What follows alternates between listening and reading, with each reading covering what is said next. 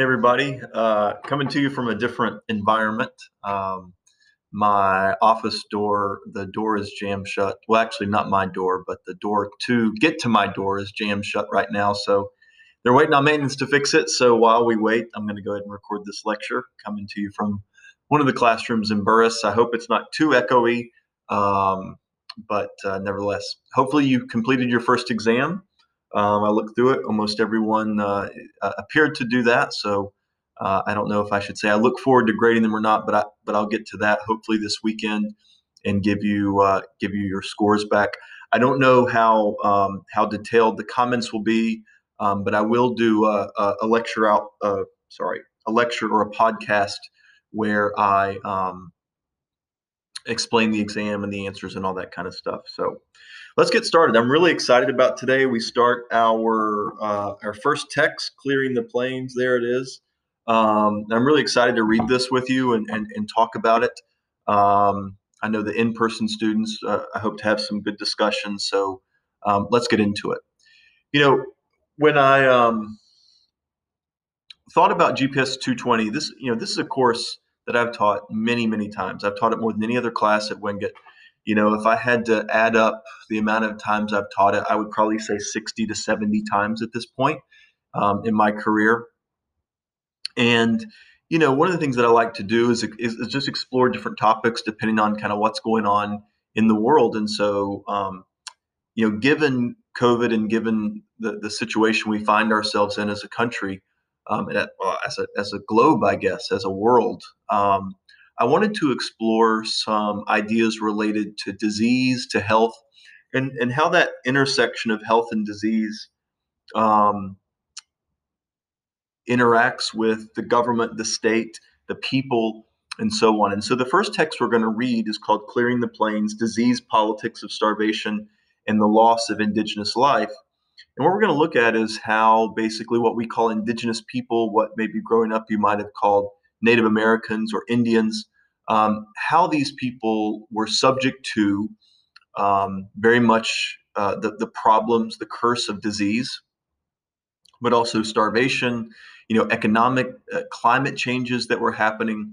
And so if we read this book, which is kind of a political history, a cultural history of Indigenous people, primarily in the western part of Canada. If we read this, we'll find a lot of parallels to what we're going through now, how much disease can impact the way we live our lives. Now, let's just be honest about something. Um, we are going through, most of us are going through this pandemic, able to watch Netflix, and many people are able to still go to work and live normal, live kind of a normal life. But this past week, 200,000 people have died now from COVID just in the United States. All right. I think globally, this number pushes close to 500,000 at this point. So this is a pretty serious thing, but it's impacting us in a modern environment that, um, you know, we're being impacted in a somewhat different way. But at the same time, I think there's very much parallels to draw between what kind of indigenous people dealt with in terms of how disease impacted their lives, right? And how they tried to make sense of it and tried to deal with it. And the same time, how a disease would affect any of us, right? And how we try to impact it and deal with it. So I want to focus today on kind of getting us started in this text, where it's headed, and please read. I've been pretty relaxed thus far. The first 3 weeks of class, no reading. So now, I'm asking you to read basically 20 to 30 pages per class period. And I think you'll find in doing so that it'll be enriching for you. So we're thinking about disease, economics, and politics. And I hope by the end of this, we find out that we living through COVID aren't that different from our ancestors. That disease has been a central feature of life for as long as we've been around. And so, the diseases might change, the way we interact with them and deal with them might change, but disease is a big deal in terms of organizing our life. To be healthy matters. And any of you that have ever been sick for any extended period of time understand, how important your health is. I know it's a cliche, but it's one of those true ones. There's nothing more important than your health.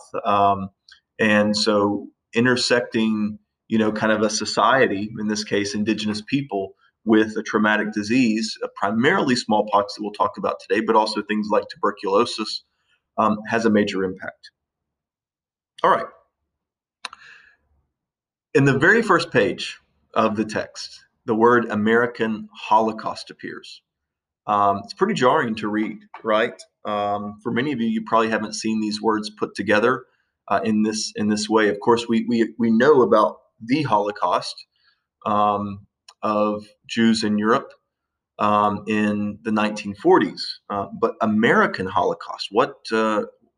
Geez, that sounds dramatic. What is that about? Well, the first thing I need to say is the word America here. The way the word America is used in this text is what we would call the Americas, which would include North America and South America and Central America. Okay, so it not only includes the United States of America, but also Canada, Mexico, Central America, South America, and so on. So we're not simply talking here about America as the place that's in between, Maine and Florida and Washington and California and Alaska. Okay, we're talking about the Americas broadly. But let's just look at the numbers.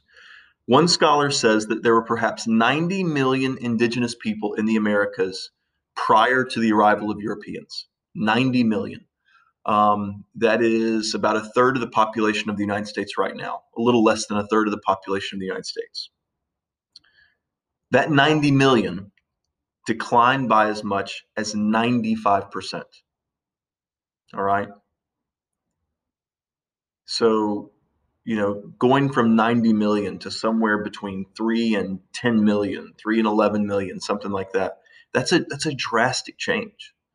And so, this idea of this just incredible loss of life has to be wrestled with. And so, I want to just, state something pretty plainly right now. I mean, this isn't any kind of political statement, but, how do you see America and Holocaust beside one another? How does that strike you?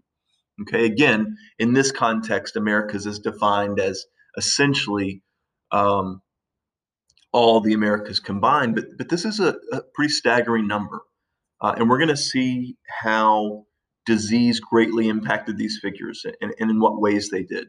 And at least for the first two chapters, a lot of this is fairly unintentional in its cause, right? Things that just happened, things that are hard to control. And yet these interactions between old world and new world, we'll see, have major impacts. All right. This book is essentially going to be a history of disease and at times violence. Okay. One of the things that the author wants to point out very quickly is that disease existed in the Americas long before Europeans arrived. So, the indigenous people were dealing with, for example, something like tuberculosis before its introduction or a strain of its introduction prior to European settlers and colonizers. So we should dissuade someone from thinking that disease was only a European factor. The contribution of Europe to the Americas was disease. Okay, disease already existed. For example, one of the examples used is that of Crow Creek, and how basically tuberculosis had ravaged that community so much so that they became incredibly malnourished, and when there were skirmishes with other indigenous people, it was just incredible loss of life because they had no way to defend themselves. It made them physically weak. And so I hope one of the things that happens as we read this is we have a kind of empathetic and also I guess some sympathy as well, for what went on 300 and 400 and 500 years ago. I mean, imagine what it feels like when you get really sick, how weak that makes you feel. And then on top of that, you're trying to sustain your life. You're trying to go to your job. You're trying to work for a living. In the case of Crow Creek, they may be trying to farm or maybe trying to hunt in order to get from day to day, and they simply can't. All right.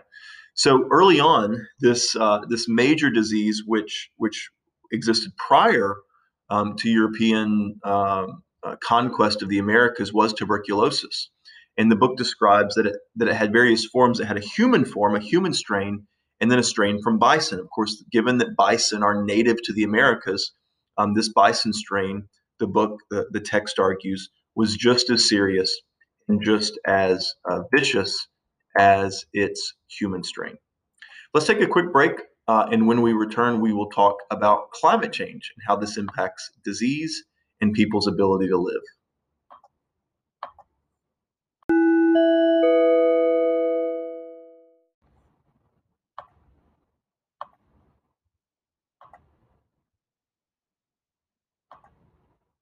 All right, and we are back.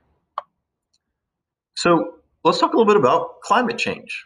Um, in the first chapter, one of the things that's mentioned is the sort of changing what we might call economic patterns, or at least patterns in the way people sustain their life in terms of eating, in terms of surviving, right? Gathering food, getting food, and so on.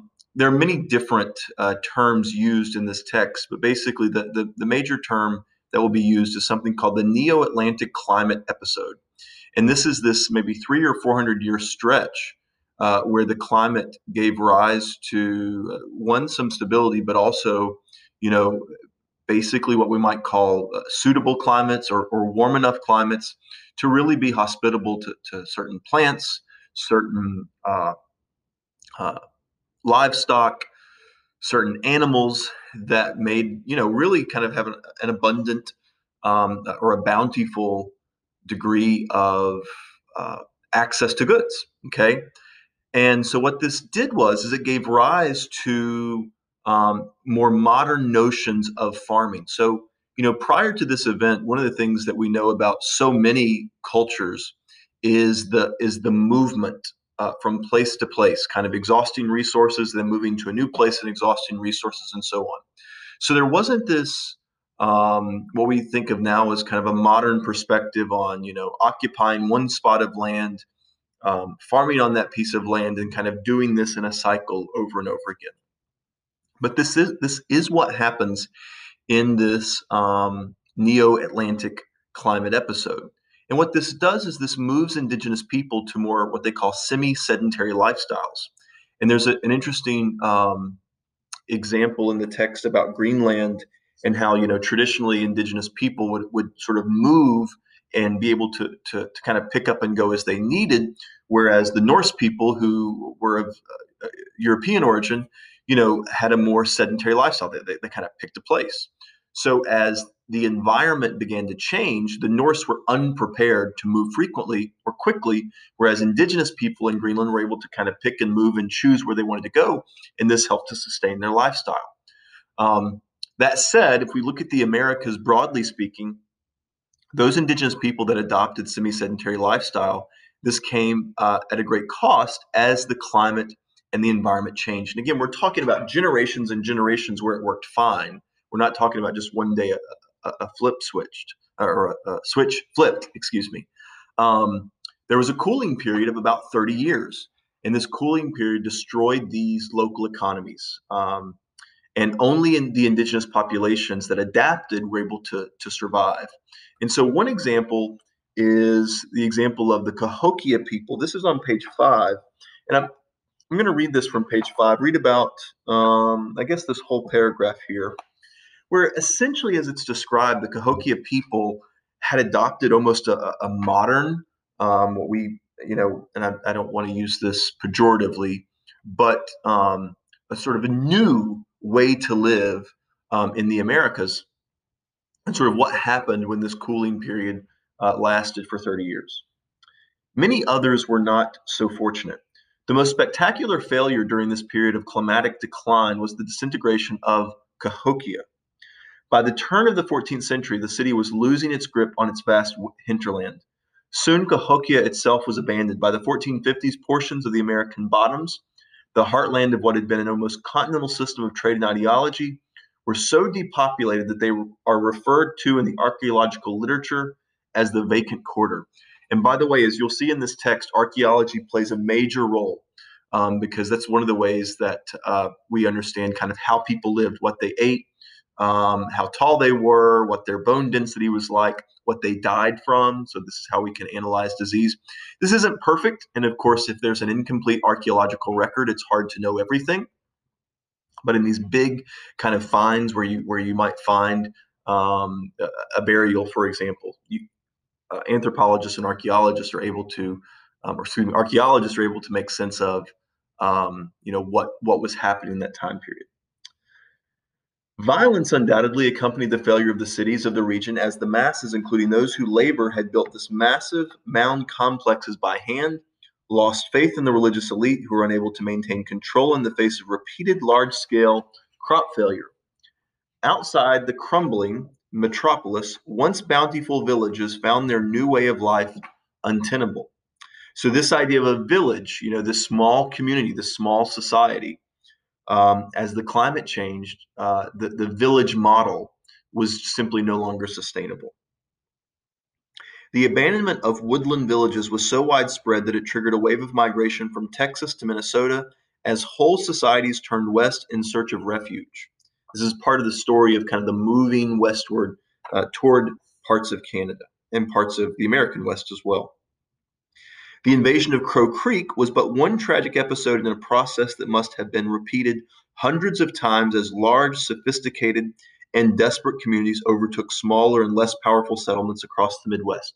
So here's a for example. The exodus of the Siouan-speaking Oneota people from their homeland in Wisconsin, Illinois, and Iowa toward the Great Plains, where they overtook the inhabitants of the Central Plains tradition in western Iowa and Nebraska, has been described as, quote, colonial expansion. Other Siouan communities that abandoned their homes in the Ohio Valley are thought to be ancestors of several nations west of the Mississippi, including the Ponca, the Quapaw, the Osage, and the Omaha. So here we have an example of where climate change greatly impacts migrations and movements and the places that people can live. Now, it's too soon to know, to what extent something like the California wildfires, to what degree we can say climate change, to what degree we can say sort of man-made, disaster, to what degree we can say, better planning, right? The point is this, if climate change poses such tremendous harms, the harm of terrible hurricanes, the harm of terrible wildfires, this will greatly impact the places that people live and move to. Okay, so if you live in Louisiana and you continue year in and year out now to be battered by hurricanes, which used to be once in maybe a 50-year phenomenon, but now is a yearly, if not multi-yearly thing, then it's going to affect your migration pattern. You're going to pick up and move. No different than 300 and 400 years ago with native populations. If they could not farm, if they could not feed themselves, if they ran into issues of malnutrition, they had to move. All right, and this is what we see in the case of Cahokia. No better example of this move was the move of indigenous people who were in what we would now call the United States of America to Canada and towards the Western Plains.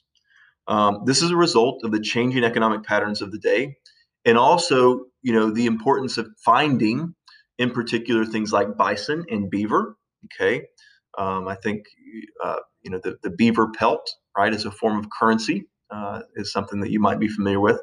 But just the importance of bison generally in terms of hunting for native populations, and also, of course, the importance of finding water.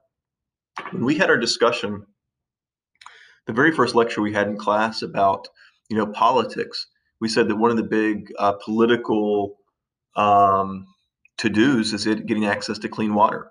One of the most basic things that a state bureaucracy does is provide people access to water. Again, no different than 400 and 500 years ago. So here we have a population of people who adopt a certain lifestyle, the climate changes, and they are forced to change. All right, they are forced to kind of be on the move, right? Well, all of this is happening at the same time that basically, we know that there is this other major change occurring, and that is the resettlement of the New World. You'll notice in the text they talk about the pre-Columbian and the post-Columbian world. Pre-Columbian is pre-Columbus, so pre-1492. Post-Columbian is post-1492. So basically the 16th century on, in making sense of what's going on in indigenous populations. The virgin soil epidemic, what they call VSE, is the idea of a pathogen or a disease affecting a community for the very first time. And so if we now we're getting into the one of the heart of the matter is think about COVID. The reason COVID is so challenging and problematic is because it is a novel virus. Novel meaning new. All right. So in order to get immunity or to build up some familiarity with the virus in our body, you would have to be exposed to it in some way. Okay. So you've all heard about what's now called herd immunity. Well, one of the ways that we in a modern context get herd immunity is we get it through something like a vaccine, where enough people get this vaccine, their body's been exposed to it, and they can kind of fight it off. The other way for herd immunity is naturally. We just all get this virus, or many people do, so much so that it ceases to circulate because we built up an immunity to it. The tricky part about COVID, as we know, is that its ability to replicate and its ability, in other words, to spread, and its death toll, its death rate, is such that the millions and millions and millions of people needed to get herd immunity would be an incredible loss of life. Okay, so in this case, COVID is something of a virgin soil epidemic for anyone that comes in contact with it. We are finding this pathogen for the first time. Now, we've all experienced other coronaviruses in our life, whether it is some type of like common cold, for example. So it's not that our body is a complete quote unquote virgin to disease, but this particular type of coronavirus poses that challenge. So these pathogens are traveling in not necessarily the way that we might think. All right. So what many initially thought happened with the spread of the virus is not exactly what actually did happen. So how does a pathogen travel? It travels from typically person to person. And in some cases, some pathogens can travel from animals to people as well. We know this is certainly true of many, many diseases. The initial thought goes like this. The initial story is this. Europeans get on a boat, they come to the Americas, they get off the boat, they give it to the native populations give it to one another, and we have this cataclysmic event. That's not exactly what happens, right? And so on page 12 and 13, I want to read with how these pathogens initially begin to circulate, and then sort of what happens almost 150 years down the road from this initial contact in the what we might call the beginning of this post-Columbian environment. All right. This is on page 12, and we're going to read 12 and part of page 13, middle of the page. Microbes were the swiftest and most potent force in the environmental process described by Alfred Crosby as the ecological conquest of the New World. Disease came in lockstep as Europeans established benchheads on the eastern seaboard of North America. Some, such as historian and psychiatrist David S. Jones, have argued that the interaction of disease and the influence of the colonial encounter on the social, cultural, and physical environments of indigenous communities have a greater role in the outcome of epidemics than genetic susceptibility. In some cases, like that of the arrival of the Mayflower, celebrated each November by hundreds of millions of Americans, disease preceded the arrival of settlers, clearing the way for what was considered to be a providential feast among the newcomers. Despite their catastrophic impact on indigenous communities, the time and distance, now listen here, excuse me. Despite their catastrophic impact on indigenous communities, the time and distance required for transatlantic travel actually limited the spread of disease to the New World. During sea voyages lasting 6 weeks or more, infections aboard ship often ran their natural courses and expired before landfall. So here we have an example where the traditional understanding of how the disease gets somewhere may not be the case. The disease might have already circulated in this long trip prior to getting to the Americas. Here's another thing. Low population densities in the new colonies, coupled with the short life cycle of pathogens, the short life cycle in this case, prevented most old world infections, the most dangerous of which was smallpox, from becoming endemic or self-sustaining until the end of the 18th century, 150 years or more after the introduction to the continent. In Canada, the slow pace of French settlement along the St. Lawrence River stalled the spread of epidemic diseases for a generation after initial outbreaks in the English and Dutch colonies of the Atlantic seaboard. So what we have here is basically what we think was how the disease spread is not exactly how it spread. It wasn't Europeans get off a boat, they give it to the indigenous people, and then it starts to spread and have dastardly effects. There was certainly some of that, but that's not the Holocaust as was mentioned in that first paragraph of the text. So what did happen? With the exception of a few missionaries and traders, few people left the relative safety of the French colony. Instead, the Huron nation and its allies undertook the exchange of furs for European trade goods as the commercial economy took root. In keeping with long-standing practices, the Huron also produced corn, squash, beans, and tobacco for consumption for both settlers and fur producers in the interior. The dominance of the early trade with the French, though, proved to be their undoing. As contact increased, the transportation routes that they controlled soon became effective vectors of disease. By the 1630s, imported strains of measles, influenza, and smallpox swept through the First Nations. By the way, the term First Nations is used to describe Native Americans in Canada. That's what it's called, the First Nations, adjacent to the French colony, reducing the indigenous population of the region by half. So it wasn't boat, get off the boat, contract the virus. It was boat, expansion, expansion, expansion, interaction in terms of trade, especially fur trade. And over time, as these fur trades and trading routes generally got denser, we start to see the circulation of viruses, basically, right, the traders getting it and then bringing it back. So let's talk about these traders for a second versus the everyday people. The book describes these traders as what are called middlemen. And by the way, when we're talking about traders here, we're talking about people that engage in trade, Trade, not traders like someone who's a trader against their country. These middlemen, it's quite interesting. These middlemen basically get immune. These middlemen are exposed to the virus in such a way that they are able, when I say viruses, they're exposed to these various pathogens that they actually kind of build up some immunity, and they also live a kind of quarantine because they're out these outposts, and by the time the pathogen might work through them, then at that point they go back to their community that they live. So it's a really fascinating case study in kind of how a quarantine might work. All right, but some things begin to change. And what begins to change is on page 19, and we're going to read a little bit on page 19, then page 23, then page 26. All right. And the issue here is speed. So speed, distance, and then the last part there is incubation. Middle of page 19, middle of the second paragraph. For smallpox to have spread halfway across the continent, certain criteria had to be met.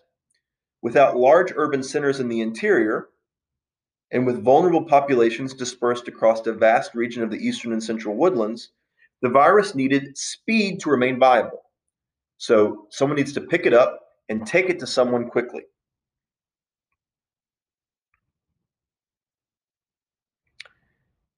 The incubation of prodromal stage of the disease lasts from 9 to 16 days after infection. Sound familiar? This is very much similar to COVID. 9 to 16 days. Those who carry the germ become infectious between 13 and 20 days after inhalation of the virus, and the disease is spread through the exhalation of infected individuals. So another respiratory virus that can be exchanged through breathing, particles, droplets, and all that. Again, very similar in this regard to what we understand now to look like COVID. According to historian Stedman Upham, the total infectious period can last a little more than 3 weeks, a mean of 26.75 days, and terminates with either the patient's recovery or death. It has long been recognized, however, that the smallpox corpse is a potent and continuing source of infection. So if the middlemen pick up this disease in these trade outposts and they fight it, okay? So they pick it up and they fight it. As long as they are not in contact with anyone for, let's say, 30 days, let's say a month, then it can't really get to these other places. Now, of course, there are going to be some traders that are going to get it and die. But again, they're being exposed in these interactions to lots of different viruses and bugs, picking them up, dropping them, and so on and so forth. So what happens? Well, here's what happens. Speed happens. These trade routes are mainly on the water, okay? And so as these routes get more dense, as these routes get closer together, as the trade outposts get closer together, as technology in boats change, okay? As it gets easier to make these exchanges and get quickly home, wherever home is, that cycle of the virus that once took maybe, let's say, 30 days to get out of you, you can now go home in maybe 10 days. You're going to take that virus back to your community. We know this is exactly what happened with COVID. Okay, in Italy, which was the second, I think the second or the third major outbreak from China, there were traders that were going to China, particularly to the Wuhan area. They would pick up the disease, and maybe they wouldn't themselves get sick, but they were bringing it back to vulnerable populations in their communities. So this is why it hit Milan, for example, really, really hard. Okay, people going from this particular area, going to Wuhan, bringing it back to these areas in Italy. Okay, so this is on page 23. We're talking about the Kootenai people. This is around what is now modern day Idaho, and also north of that into Canada. By the third decade of the 18th century, the spread afforded by equestrianism allowed smallpox to spread among the Numic horse distribution network in the western plains of Canada. So not only do we have routes based on water and boats, but now we have horses, speed. Because of the territory controlled by the Comanche, the Ute, the Shoshone, and their allies was under indigenous control beyond the view of Europeans, we will never have a full understanding of indigenous life in this period or the impact of the VSE, the virgin soil epidemic, that spread across the western portion of the continent. Oral histories from several First Nations involved in the horse trade in the Plateau region refer to a severe epidemic and territorial changes in its wake. Kootenai tradition maintains that the Kootenai were driven from the western margins of the plains and into the mountains after their infection with smallpox in the 1730s. All right. So now we've shortened distance, we've taken speed into effect, and now this virus, which might have run its course for 30 days, is now infecting populations in that 16 to 26 day window. Let's look at page 26. How serious was this disease? By 1740, disease was the primary factor in the wholesale redistribution of indigenous populations in Western Canada. In the east, the fur trade brought significant epidemic mortality to the Monsoni, Assiniboine, and Dakota, opening a pathway for the Anishinaabe expansion to the plains. Along the Missouri, the infection of the Arikara and others marked the beginning of the end for the sedentary horticultural villages of the eastern plains. Without any intention, Europeans brought what was this deadly, deadly, disastrous virus, which would wipe out, in some cases, entire communities, and in other cases, a great deal of a community as well. Disease. And we're wrestling with that right in our own midst today. Let's stop there. We'll pick this back up, chapters 3 and 4, when I see you next time. Thanks.